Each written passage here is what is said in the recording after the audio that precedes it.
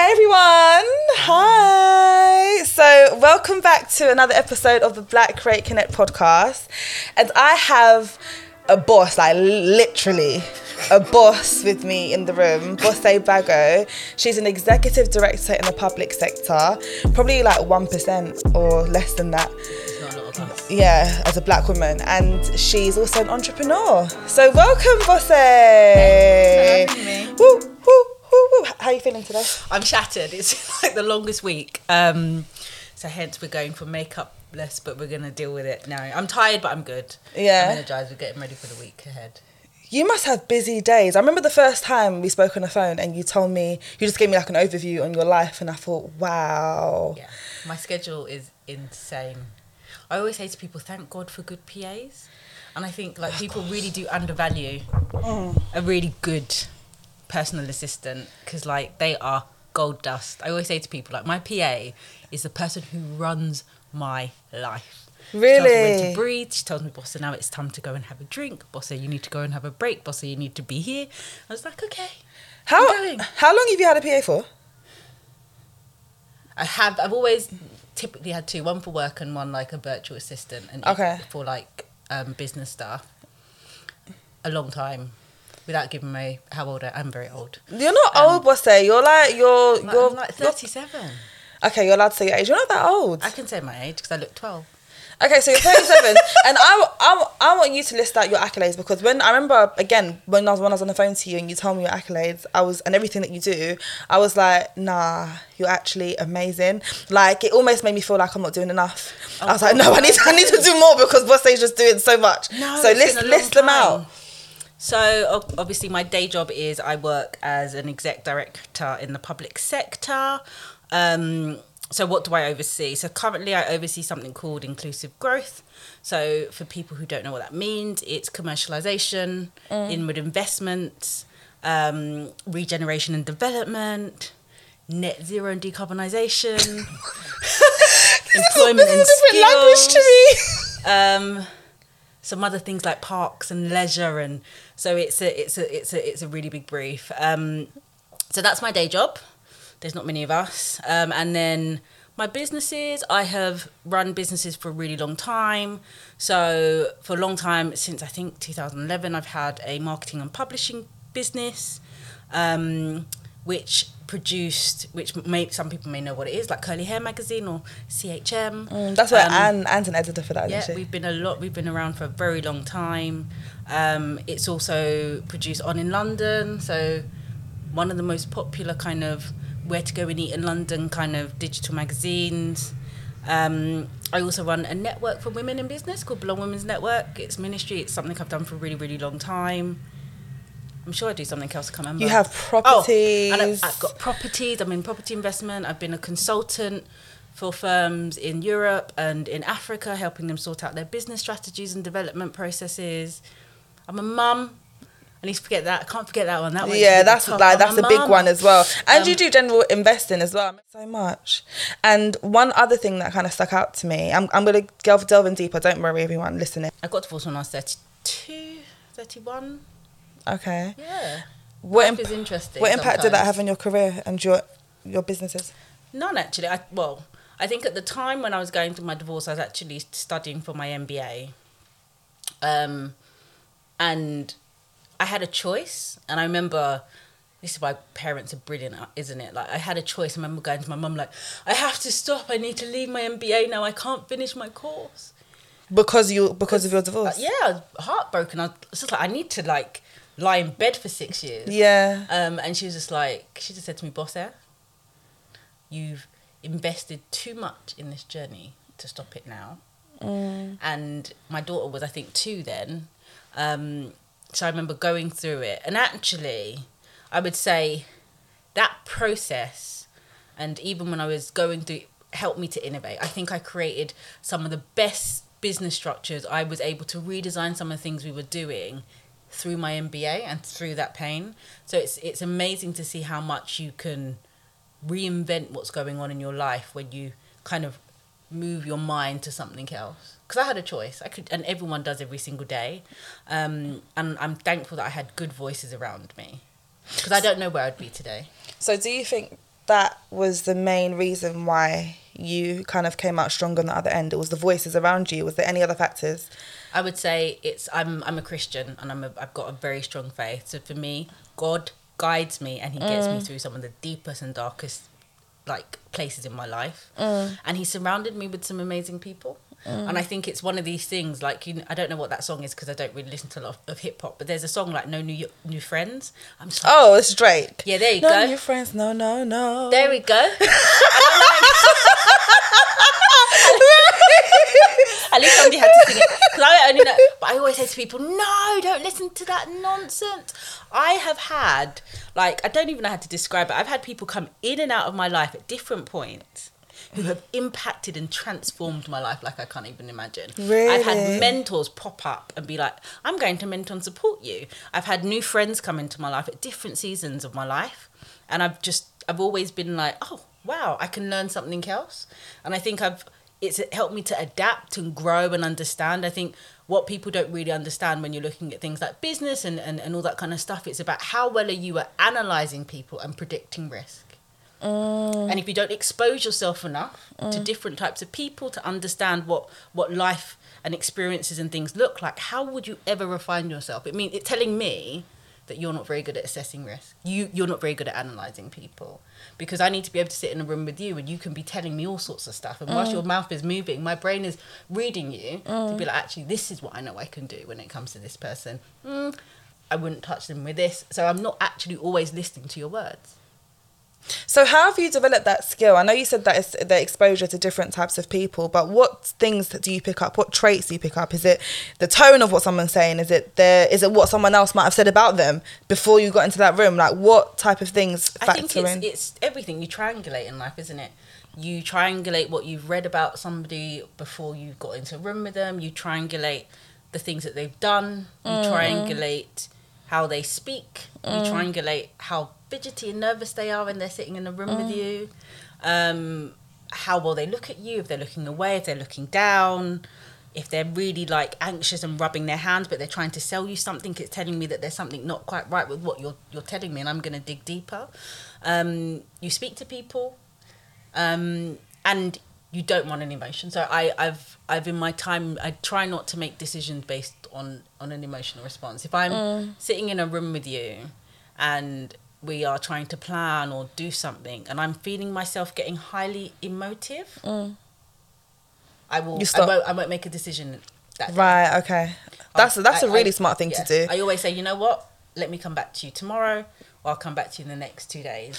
Because even if my emotional reaction is excitement, you still have to digest it and respond to it. Do you know what? That's something I've learned probably best in the last year, because what I used to do, growth, is like if an email comes through that I don't like, I'll just type and respond straight away. Yeah. Or I'll be in a meeting and I'll just say something quickly. Yeah. And that can get me into a lot of trouble. And I've actually learned that even with friendships, like they might send a message and I'll see it, like I might be I might be in the middle of doing something, I'm like, what are you talking about? But I'm like, relax, let's get a bit more context and let's revisit it. And that method seems to work, and you seem to make more sound decisions as well. More decisions. You're able to empathize with people. I know a lot about myself, so I know I'm an empath, right? So I think my best friend says it to me all the time, like I go purely on vibes and feelings, right? But if I operate my life on vibes and feelings, I'm trashing myself in the bin. So everything I've had to, because I recognize that about my own personality, I've had to learn how to not respond in those moments all the time. Even in relationships, I'm having to learn that. Like, that's as hard, much as the keyboard warrior, babe, I forgot to buy milk. So like I've had to be like, let me step away and walk away for a little bit and come back and be like, so why did you forget to buy the milk? Rather than, how can you forget to buy the milk? I told you 17 times to buy the milk. I even wrote it on your phone. I gave you a text message. I sent you an email. I stuck it on your forehead. Do you think that that's had an impact in you climbing the corporate ladder so high as a black woman, the fact that you can manage your emotions? No. Okay. I think it's been challenging as a black woman to climb the ladder. I think the thing I have been most grateful for is people and mentors. So I'll tell you. So there was a time I was probably a middle manager, and I was sitting in a room with the CEO at the time and lots of other people. There must have been about 40 people in the room. And the CEO and her team were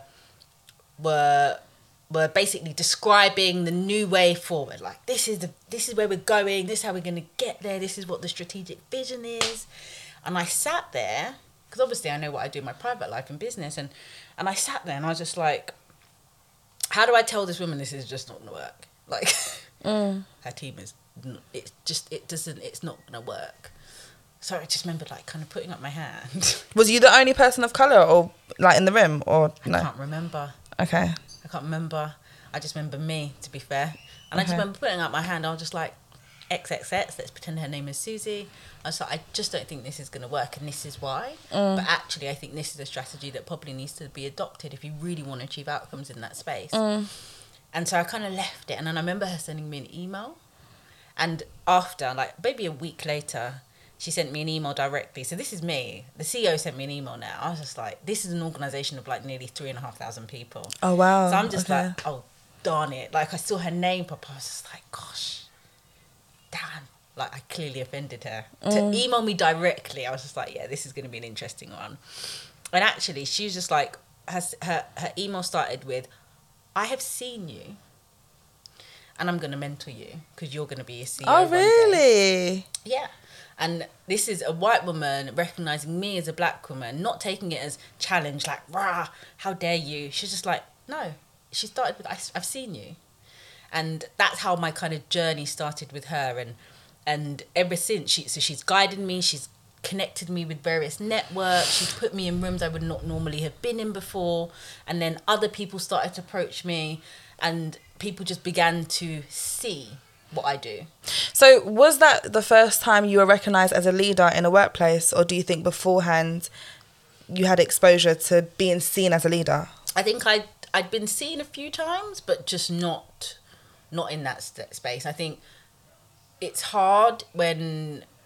I think it was hard, I don't know about now, but I think at that time it was really difficult to be seen or recognised as a leader as a black woman. It was just like, you do more and you hope that somebody will notice how hard you're working. But I was fortunate enough that actually I connected with someone who was just like, actually, I want to give you a chance. And actually, I learnt more about how to navigate the corporate world through that one woman than I have learnt in anything I've done. She literally taught me everything she knew. How to read people, how to navigate things, who to network with, why, how you begin to do it, what other people are doing when they're moving up really quickly. All of those things, she kind of just like, for over 5 years, she was just like, I'm giving it all to you. And then she'd introduce me to people. Hi, you need to meet Bose. She's going to be a chief exec one day. She's like a little angel. Honestly. Like your guardian I love angel. her to death. Like, even now, she's retired, and we still meet for coffee regularly. Really? I'm just like, yeah, because she was so impactful in my life, and that's why Belong Women's Network exists. I do it because I'm doing the same thing she did. Giving back to people who may not be able to be seen or be engaged with in the same way, and being like, you know what? I'm going to share with you my network and my experiences so you can have what I experienced in that sense, but in a more structured way, obviously, because it's not like being in a work environment. What are some of the prominent things that I know you touched on them and said that she taught you how to network, how to navigate, but what are some of like the deeper things that she taught you? So how do you best network? Yeah. How do you best, navigate? I think there's a few things really. She always used to say to me, whatever you're interested in, go and find somebody who's doing it very well. And drop an email and say, hi, my name is so-and-so and so. Can I come and hear about your journey? Which was very interesting. I'm just like, but why are they going to want to sit down and talk to me about my journey, about their journey? Like, shouldn't I be messaging them saying, hi, my name is Bose. This is what I do. And I would really love to come and learn from you. And I remember her saying, no, because people like to tell you about where they've come from. In that you'll learn. And I was just like, okay. So I remember she would say, can you go speak to this corporate director here? Go speak to the CEO here. and then I'll be sending these emails. They'll kind of come and engage with me, and then we'll be talking, and they're telling me about their journeys and how they've ended up where they are. And I was just like, oh my days, you're right. I am learning more from them, just what it means to be a leader, the things you've had to navigate, the things you've had to experience, how you overcame those things just because I asked to hear about your journey. And once I stopped and listened and engaged and was able to reflect, they'd be like, you know what, you need to meet so-and-so. Right. So how many of those, I guess, encounters did you come across to get to... Was it... Okay, a better question is, were these weekly encounters or were these monthly? Was these just as and when along your journey? Ad hoc, depending. These happened. I think when I was a little bit more junior, it was probably more structured, so more monthly. I still have those relationships with people all the time, just because I want to always learn. The public sector is not like the private sector, where if you know so and so, it's going to help you get the next job. You still need to prove your merit. But there's something about learning and understanding people who've navigated the system before you. What their experiences have been, what their learning have been. I've had such an incredible career. People look at my CV and they're like, how have you done all these different things? How have you done all that stuff? And I was just like, because I was taught to just be able to, as long as you're a strategic thinker, you can navigate most spaces. What do you mean by that? Huh? What do you mean by that? Well, okay, so I'm going to demystify. So for most people, like, people make strategy really, really complicated, and it really isn't that complicated. But being a strategic thinker is being able to assess, analyze, plan, and deliver something. So different people have different skills. And that's one of mine. Like, that's how my brain works. I can resolve problems, I can think of solutions, and I can make them happen in real life. Whether it's through my teams, whether it's individually, it's just how it is. Whether it's connecting with other people to be like, actually, we need to get here. And I've learned that actually as a leader, that's probably been the most impactful skill set for me. For some people that I meet, they're really good at being organised and very, very detailed. Like, they can tell you where the full stop was in that paragraph. And that's the thing that kind of drives them. I think being a good leader, good business person is understanding who you are. And I think that's what this generation that are in at the moment are really, really losing out on. Well, that's what I was going to ask you. How did you find out what you're really good at, and when was that like penny drop moment for you? Because some people figure that out later on in life. Yeah. Even at your age that you're at now. So when did you figure that out? I think I always kind of knew that I think I didn't have the language for it. And I think that's what most people are talking about, that they don't have the language for it. So when I was much younger, I knew I was very good at being organised. So I would be the one who plans the girls' trip. I would be the one who plans the birthdays. So I knew I was very organised. So, and I'd be like, oh, I can use being really organised to do stuff with. So I would start planning things. I was doing event planning because I was really organised. As I evolved and I grew and I learned, I realised, oh my gosh, no, this is how you do, this is strategic. This is about being strategic. This is about being a strategic thinker. So I think lots of people know what they are good at. They don't have the right language for it, which doesn't stop them from being able to utilise it. It's like, actually, if you were really, really good at, I always say to like my friend's a baker, I said to her, you are the best baker that I know. Stop trying to be an influencer. Because that's not the thing that drives you. You're not passionate about it. You don't love it. And it's because you think that skill is not as valuable as the other skill. I've got friends who are influencers. I'm like, if that is what you're really, really good at and you know, then tap into it. Like, we all grow, we all mature. And as you get older and as you learn new things, you begin to evolve. And that's where I call it, like, that's where you begin to see portfolio growth. That's where you begin to be like, oh, okay, I'm a really good baker, but I'm growing. So now I know that I'm also a really good systems thinker, because bakers are system thinkers. For bakers out there, you're a system thinker. Do you know why? Because they're thinking about an end-to-end process, right? They know that this is the last end of the design that they're trying to achieve. And they know that in order to get that, they need to do this over a 16-hour period. That's system thinking. People pay you a lot of money to be a good system thinker.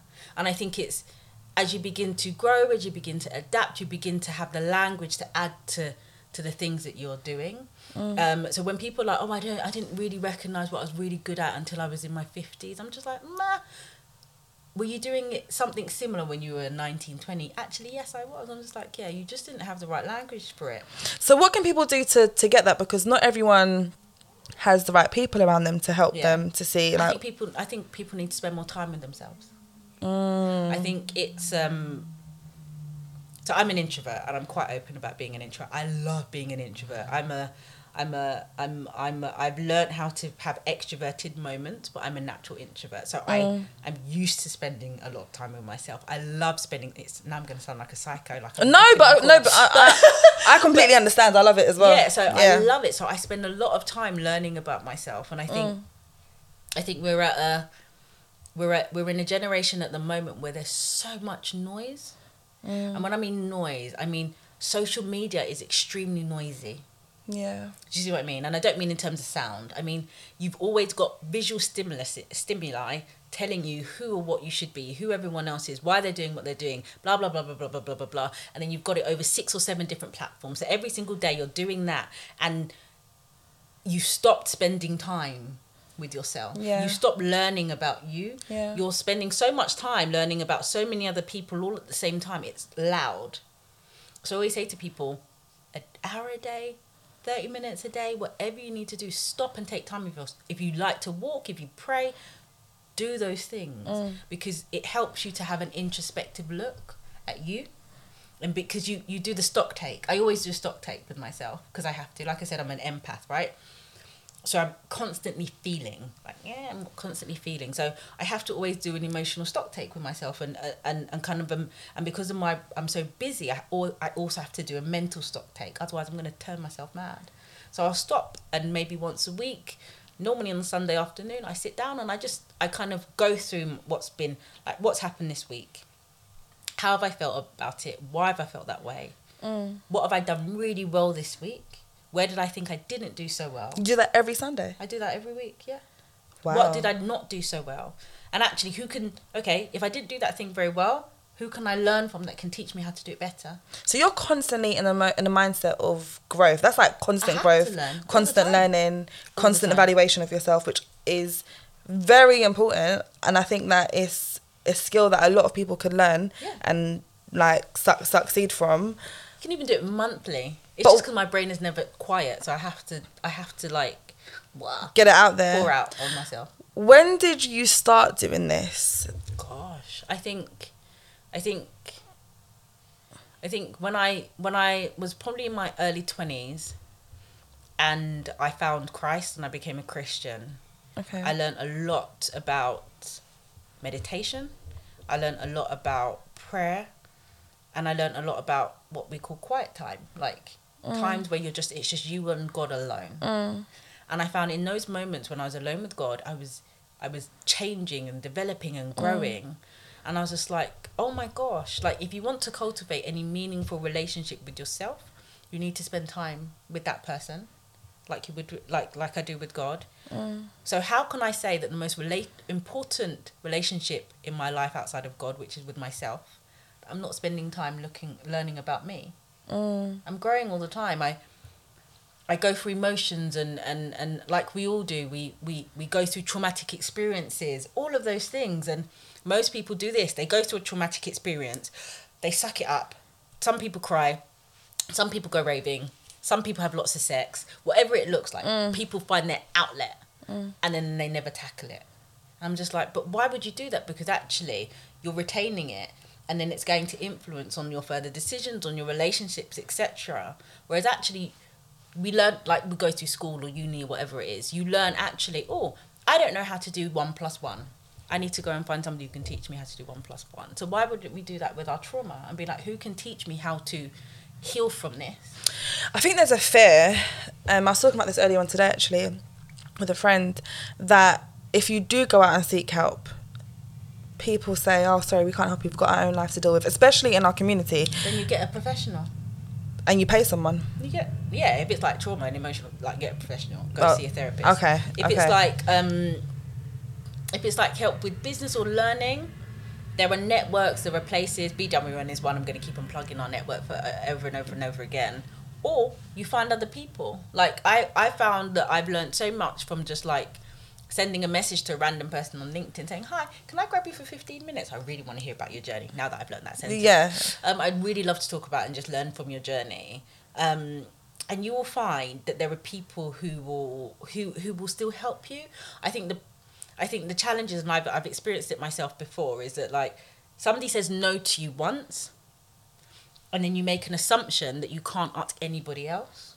And I think once you let go of being rejected, because it's life, you're going to be rejected. I wish I can tell people that, no, don't worry, you're never going to be rejected. Just keep on, like, everything is fine, and you're going to be rejected so many times. It's just like, you have a choice again, like I said, like, do you engage with the rejection and decide that everyone that you speak to is now going to reject you, so you'll never be help seeking and stay stuck? Or do you be like, okay, they did not have the capacity for me. It's fine, because you know what? There's times in my life or your life where you don't have capacity for another person. But if you ask enough people, someone will have the capacity for you. And if you don't ask, you'll never know. And I think it's that. It's like, don't be scared. Just go with it. Try, engage. I don't know where my water is, but it's somewhere.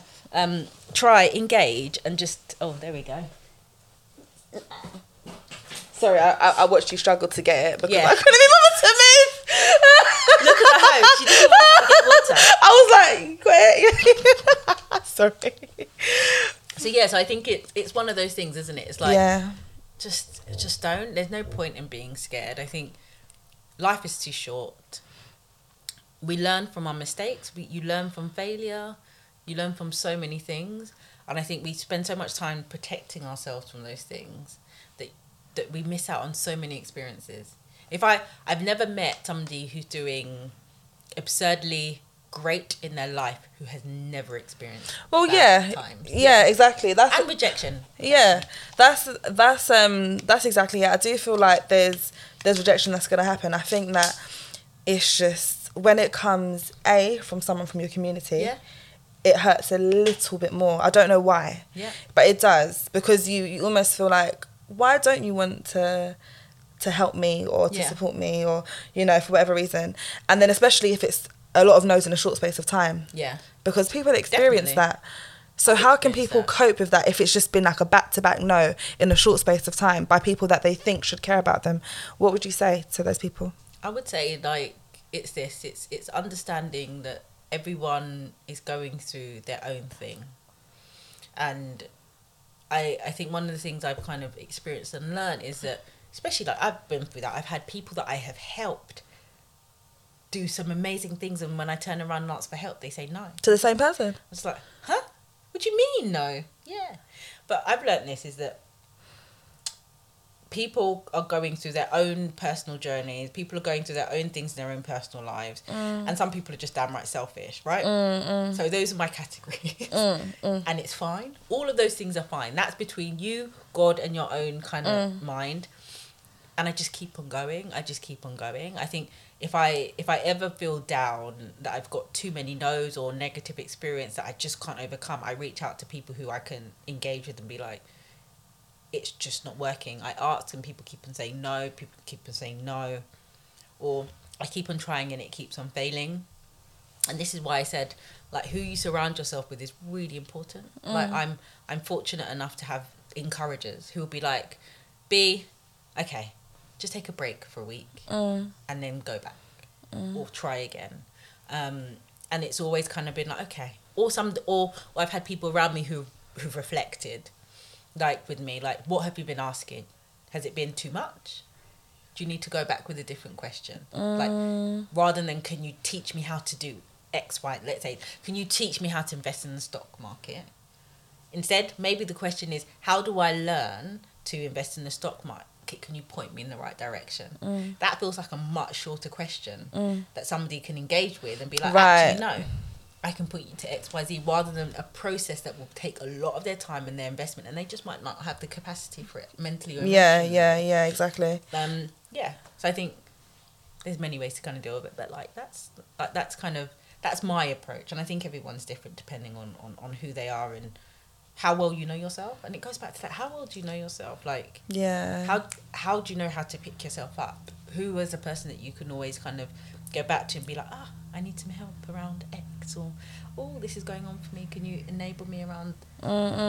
That's some really good advice about spending time with yourself as well. That's why I'm for solo trips. Anyone listening, because that is fantastic time. Solo trip. Love it. Like, I know you do solo trips quite All a lot, the time. don't you? Yeah, I think this year I've been on 2 so far, maybe 3. And that's time that you just spend by yourself. Honestly. And I don't know if you have it as well, but sometimes I catch myself in jokes. It's like, I like me a lot. Like, I would find something funny, or I'll just do something. I'm like, look at me. Like, still such cool company. It's like, I'm waking up beside me. Hey, Liz. You know, like, you really fall in love with yourself. Yeah, It's a different thing. And I would highly, highly encourage anyone that is struggling to, I guess, connect with themselves. You don't have to go straight in with a holiday, but even a spa day. Yeah, spa day. A walk. Yeah. A walk without your phone. Yeah. Without your, like, walking, just do it. Because I always say to people, if you don't like your own personality, who else is going to like it? I'm going to like it. Yeah, it's true. Get to learn about you, get to learn about the nuances. Like, I know I can be quite sharp sometimes, or I can be quite strict, or I know those things about myself, but I've had to learn that about myself. And actually, if I really care about somebody, I sometimes reflect with them. So even like most time when I get a new PA, I always say the same thing. I said, like, I might send emails that look like this, and this is what it actually means. Because I remember really early on in my career, I'd be like, why can't you just understand what I'm thinking about? And actually, it's just because I wasn't communicating well. I was communicating how best I communicate with myself. Yeah. Whereas actually, I need to help somebody to learn me the same way they will. I love my PAs. I've been fantastic. I've been so fortunate. They've always taught me about how to learn about them. Yeah. It's about I can't ever say the word reciprocity.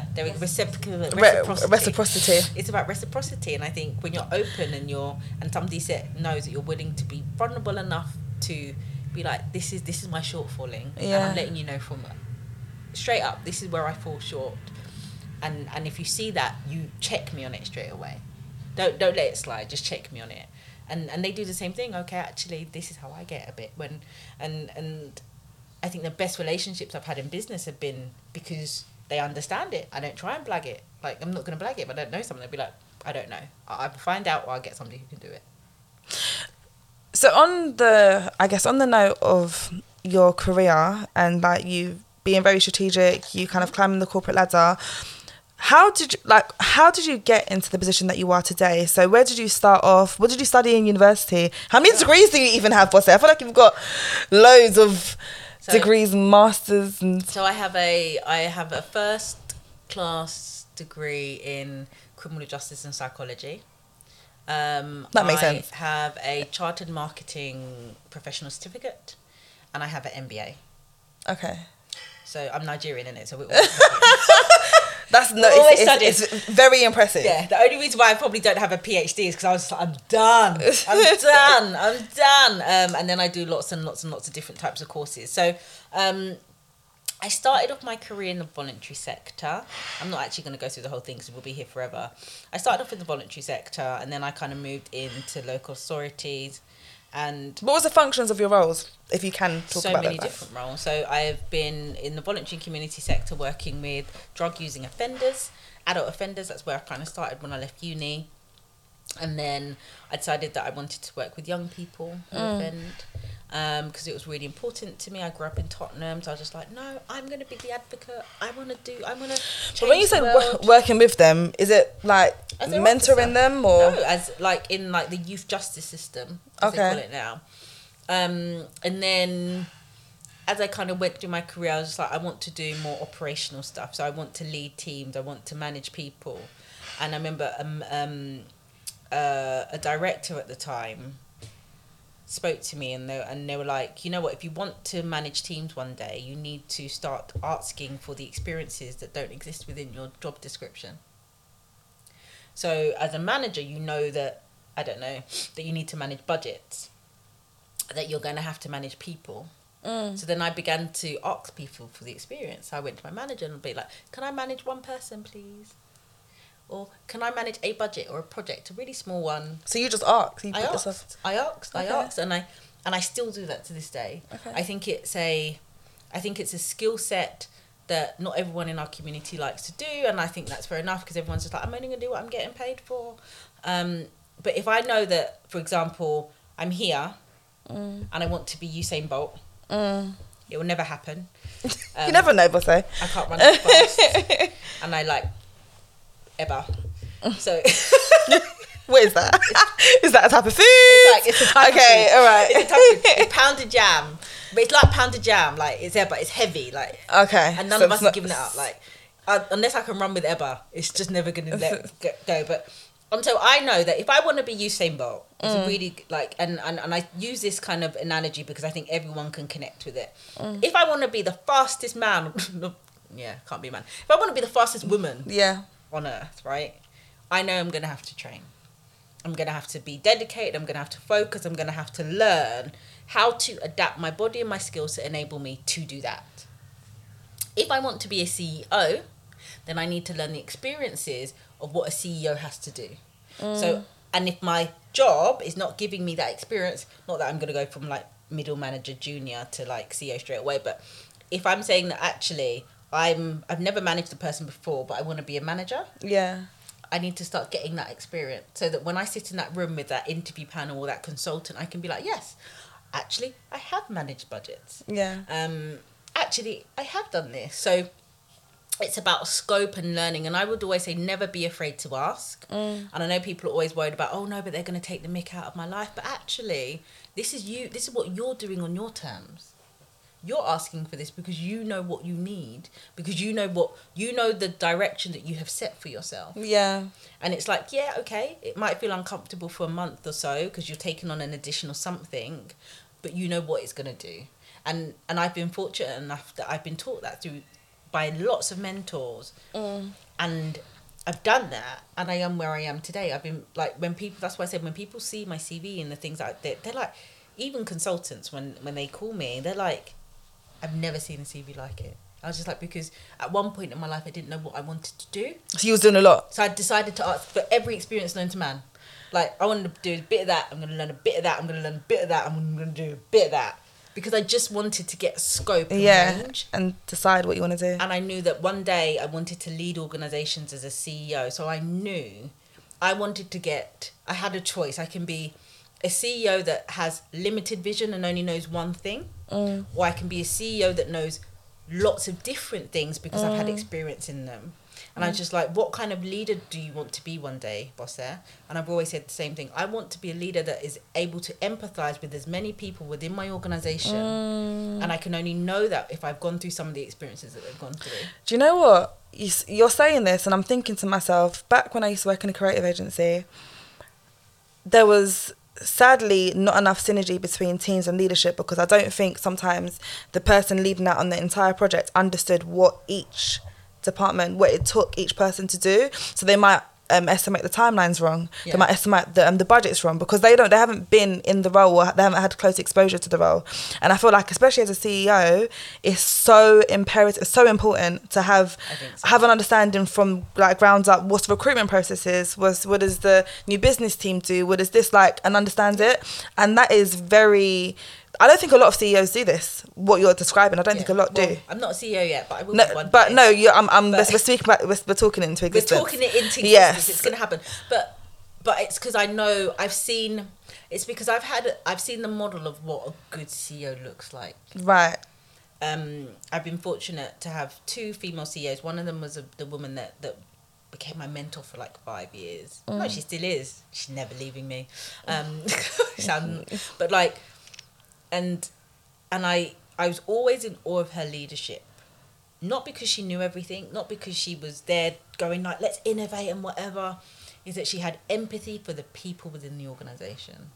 So hopefully by the time this is live, I'm moving into a new role where I'll be an exec director over a significant part of a city. I can't say which one. And in that role alone, I'm going to have just under 1,500 people reporting into me. Directly? Not directly. But indirectly, like within, okay. That's a lot of people. And I need to know how to care about them enough without having to meet with 1,500 people individually. And that's something that I saw in this chief exec. How do you do that? Like, what does she do? She spent time learning and listening. So she didn't go through what I went through, where I'm like, I want to know a little bit of that, a little bit of that. It's because remember, it's about knowing yourself, right? I'm an analyst. I'm very detailed sometimes. I like to think strategically. So I like to feel what's going on. And then later on I can step away and never be engaged in it, but look at it from outside. She's a bit more of an extrovert, and she cares for people in a slightly different way. So as I watched her run the organisation, she would spend a lot of time with various teams and services and portfolio holders, just listening and understanding. She would spend time and sit for hours and hours and hours and hours and hours speaking to the cleaner. As much time as she spent speaking to the cleaner, she would spend with her executive directors. So she was a people's person as well. She was a people's person. Yeah. And people respected and loved her, not in that kind of adoration way, but they knew that she cared. That makes So a massive difference. Yeah, it makes a difference, the work ethic and the time people put in, and that extra, 10 or 20% of work that you do is down to your leader. And people know that actually, if she's articulating a vision, she's doing it from a place of listening. Yeah. But it's not all, because I think it's not always about what I know, because actually what I know is very limited. But it's learning through and beyond others. Like I'm always transparent when I'm in my roles, and I lean on the directors that report into me. I'm always like, I don't know what this means. Teach me or tell me. And they'll go through it with me and be like, okay, great. And I do that intentionally, and people are like, why do you tell people that you don't know? I'm just like, because how else am I going to ever know? But that's such a humble thing, because what I've found, again, in companies is that there's a lot of leaders that blag it because they don't want to seem like they don't know the answers. And I've even had a couple of funny looks before in meetings when I've said, I'm not sure what that means, so I'll come back to you about that. And I'm like, what do you want me to do, lie? I've had funny looks like, Alicia, make it up kind of thing. But I'm not a good liar as well. Yeah. So I'll probably say nonsense. And I'm not very good at blagging it. I'm that person who'll be like, yeah, I know what that is, blah, blah, blah, blah, blah, blah, blah. And then I'll be like, Yeah. I remember I went in an interview once, and they asked me about a piece of legislation. And I sat there for a minute, and I was just like, I have a choice here, right? I know what the legislation is called. So actually, I could kind of maybe make this up. And I just sat there and I said, you know what? I'm going to be really transparent with you, or I haven't had the opportunity to read that. These are the policies or legislations that I have read. I haven't actually read that one. I didn't come across it. And I said, I'm going to try and answer the question for you. So, and then midway through my response, I stopped and I said, I'm actually going to stop myself because I'm not going to blag it. Like I said, I haven't read it. And I just thought to myself, like when you walk out and you just think, oh my goodness, I messed that up. I so didn't get that job. And I remember getting a phone call from the consultant, and they were like, it was unanimous. And I was just like, why was it unanimous? I didn't even read the paper. And they're like, because they liked the fact that you were, they liked your integrity. And they knew, they all said it, that as soon as you got on that train to go home, that you had opened that document and you had started to read it. And you did? Yeah. Because I was just like, I wouldn't know what it says. Yeah.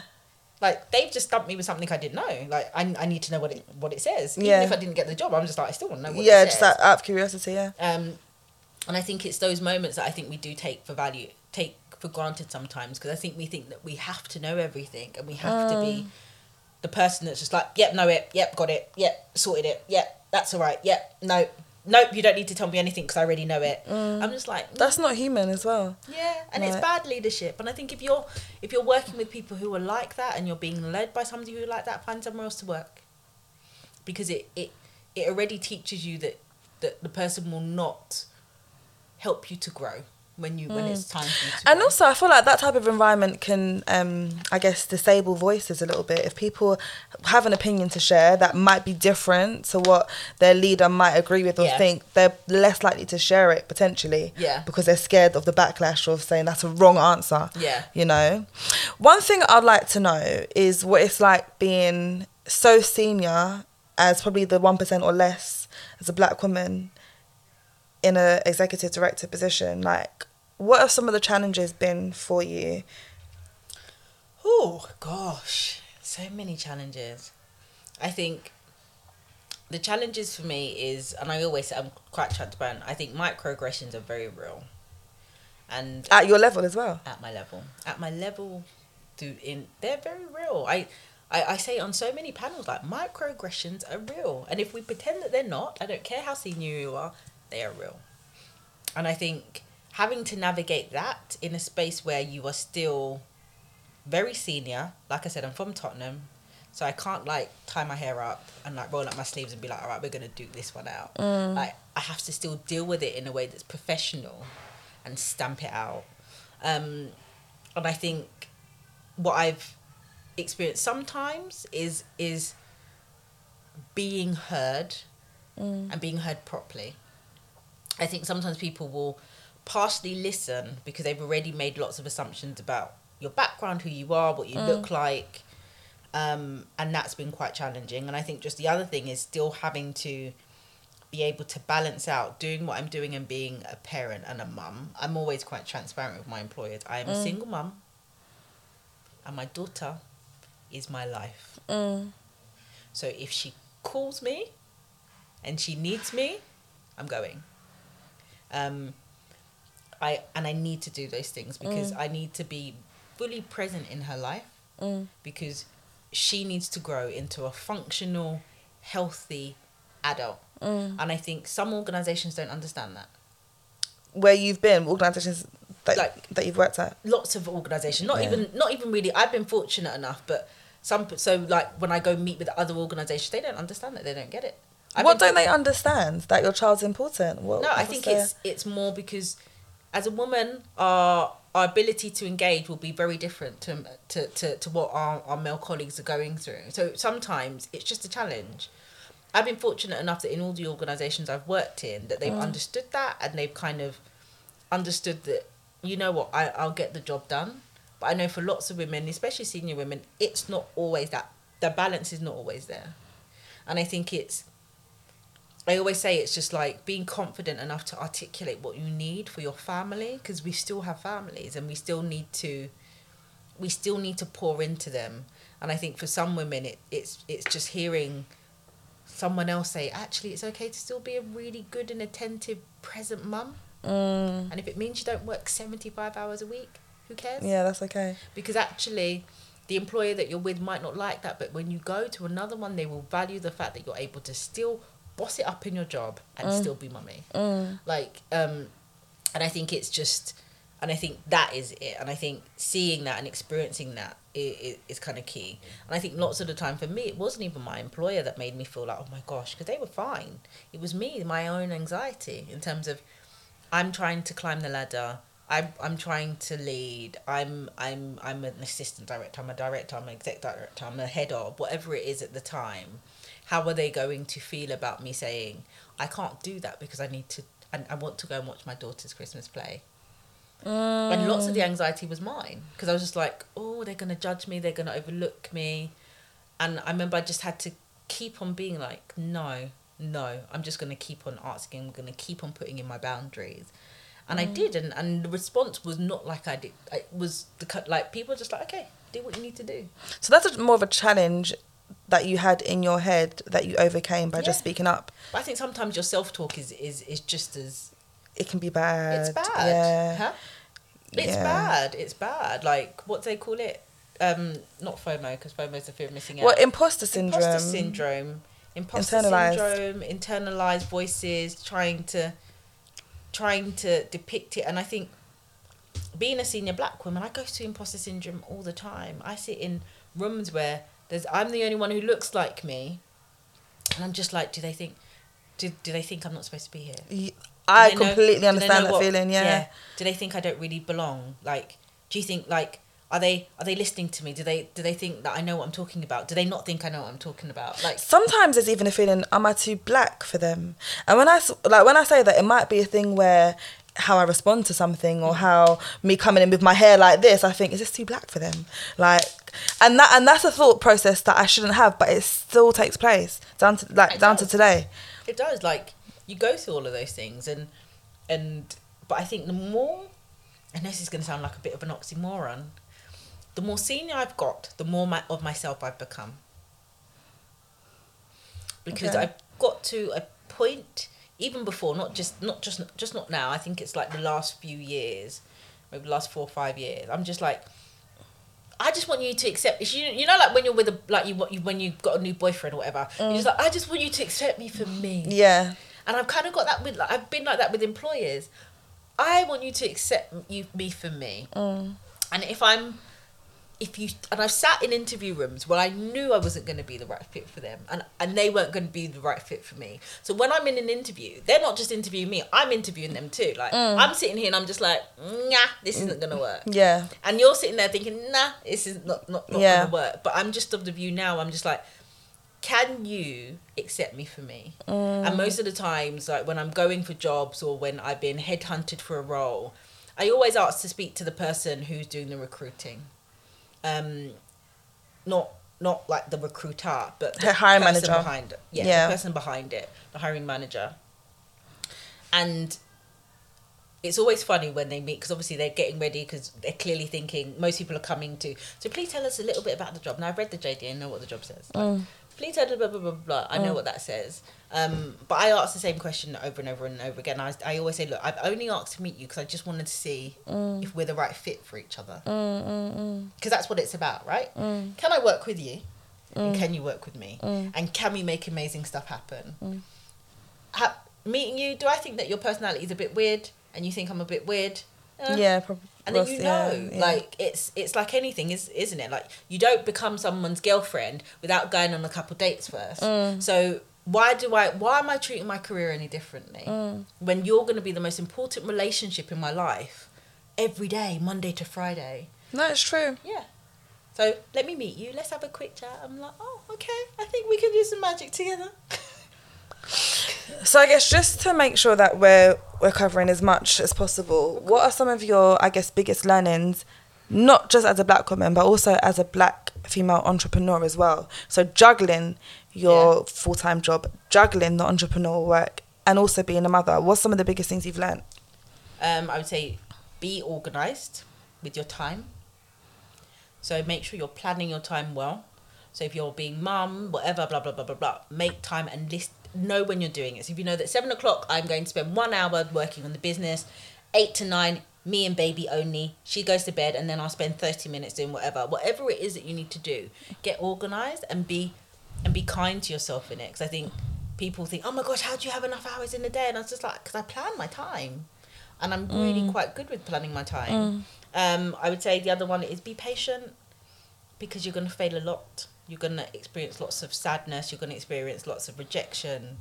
But just be patient and kind to yourself, because I think sometimes we're not. And I think the other thing I would always say to people is only risk money that you're willing to lose. Okay. And I say that even when you're starting up a business, because lots of people, especially the women that come for our program, they're like, yeah, I paid for this, and I always ask them the same thing. If you never made any more money, are you happy that you'll never see that money again? Yeah. Because when they get to a point when they're just like, oh my gosh, I haven't made money and I just spent, I'm just like, breathe. Yeah, because one thing at a time. You get driven by, remember what I was saying to you again? Emotion. Yeah. You get driven by anxiety, which makes you lose your rational thinking. How can you be an effective business person if you've lost your rational thinking? So only be willing to part with that which you're willing to lose. It doesn't mean it'll be gone forever, but it gives you a sense of peace right at the beginning of making that decision. That if you don't make the money right now or within a certain time, you're okay. Yeah, I'm fine. Yeah. I haven't just used all of our shopping money. Yeah. And hope that I haven't used my house deposit hoping that I was gonna like flip it and make whatever. Because it means that you can test and work through a scenario in a state of peace and without the anxiety. Your rational thought is clear. Your mind is clear. You're able to engage. You're able to communicate effectively. You're able to plan properly. So those are the good things. And then the last one I'd say, get mentors. get a mentor. Okay, so that leads us to your network because that's how. Oh, let's go back to that's how we can get. That on purpose. Yeah, no, so that's because that's how we can get black women. Black men. So Belong Women's Network exists for women. It's a network for women who are either in business or wanting to start business. So we take them through business coaching, mentoring, support. We hold their hand. We take them end to end. We're just opening up the career bit, which will start early next year, which is about supporting women who want to level up in their career. I've been fortunate enough that I have amazing people in my network, banking industries, from social media industries, from finance, from e-commerce, whatever, and they support and they pour into these women too. So we all mentor, we take our turn, and I think it's important because the people in my network have similar views to me. They want to give back, like they want to give back and pour into others. We need to raise the next generation. I always say to people, like, if you've made it up there, and you're still the only one up there, and you haven't dashed the ladder back down to anyone, then your success means nothing. Nothing. To me. Yeah, I agree. Honestly, I do not respect. Sorry, people. This no, but it's true. I'm completely with that. I'm just like, if there is no one that you can look to and be like, I poured into their life, then I don't think that that's adding value, because I know most of the people that I know that are doing increasingly well at one point had somebody pour into them. Yeah. And also, sorry, to add on to that, I feel like from a longevity perspective, I'm going to get tired one day. I am.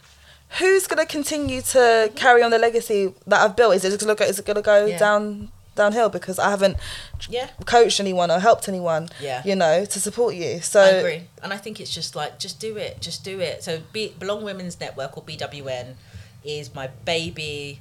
It's my ministry. It's what I believe God has called me to do. How can we get involved as well? So you can follow us on the Instagram. So I think it's at Belong Women's Network, and you'll see all the kind of stuff. I'll add the link to the description. Yeah, and then you can get into it and you can connect with the network, and all the information is on the page in terms of websites and etc. At the moment, we're just kind of redesigning because I'm really passionate about setting up an incubator. So I'm just working around setting up an incubator and what that means in terms of venture capital and some other things. So we will be back properly, I would say probably early next year, January. Because now that we've been running for a number of years now, but I'm at the point where I'm just like, guys, I want to put my money and your money into black women businesses. Yeah. So we spend so much time investing and setting them up and helping these. Now we need to put our money where our mouth is. Because I love that. Now what's coming through is people are not able to access the funding that they can. And if I'm saying that, actually, if you come through our network, we're building you solid, right? Yeah. Why would I not put my money there? It doesn't make sense. So it's just like, what does real capacity look like? And I think we're all responsible for that. We all should be doing that where we can, even if it's small, even if you're really good at spreadsheets, teaching somebody how to do Excel. I think it's, as a community and as women and even as men, like, let's learn from each other. Yeah. I've learned from some amazing men and women, and that's just how I am. And that's how the people that I'm around are, and I hope we can all get to that, because I think sometimes we're taught that you keep everything to yourself so that no one can steal from you. Yeah. I'm just like, you know what, steal it. Because if it means you level up, then I've done an amazing job. Even just steal it, take whatever you need from me. I love that, Bose. Because it will never devalue me. I'm still Bose. Yeah, exactly. My assignment and my purpose is still going to be established. Yeah. So you haven't stolen from me. All you have done is taken the thing that's going to set you off on your purpose and your assignment. Yeah. So fine, learn, take it, glean. Like, I've had businesses that I've brought people in and they've worked and they've gone and set up something similar. And people be like, aren't you upset? No. Do you know why? They will never be the same as me. Yeah. But if that is a thing that is going to keep them and sustain them, then do it. Yeah, this is what communities are about. We learn it from other communities. Do this all the time. They don't call it stealing. Exactly. We call it stealing. Yeah. And I'm like, why are we doing that? It's not that at all. It's not that. We are investing in each other. We're helping each other grow. Yeah. I'm being my brother and my sister's keeper. I love that.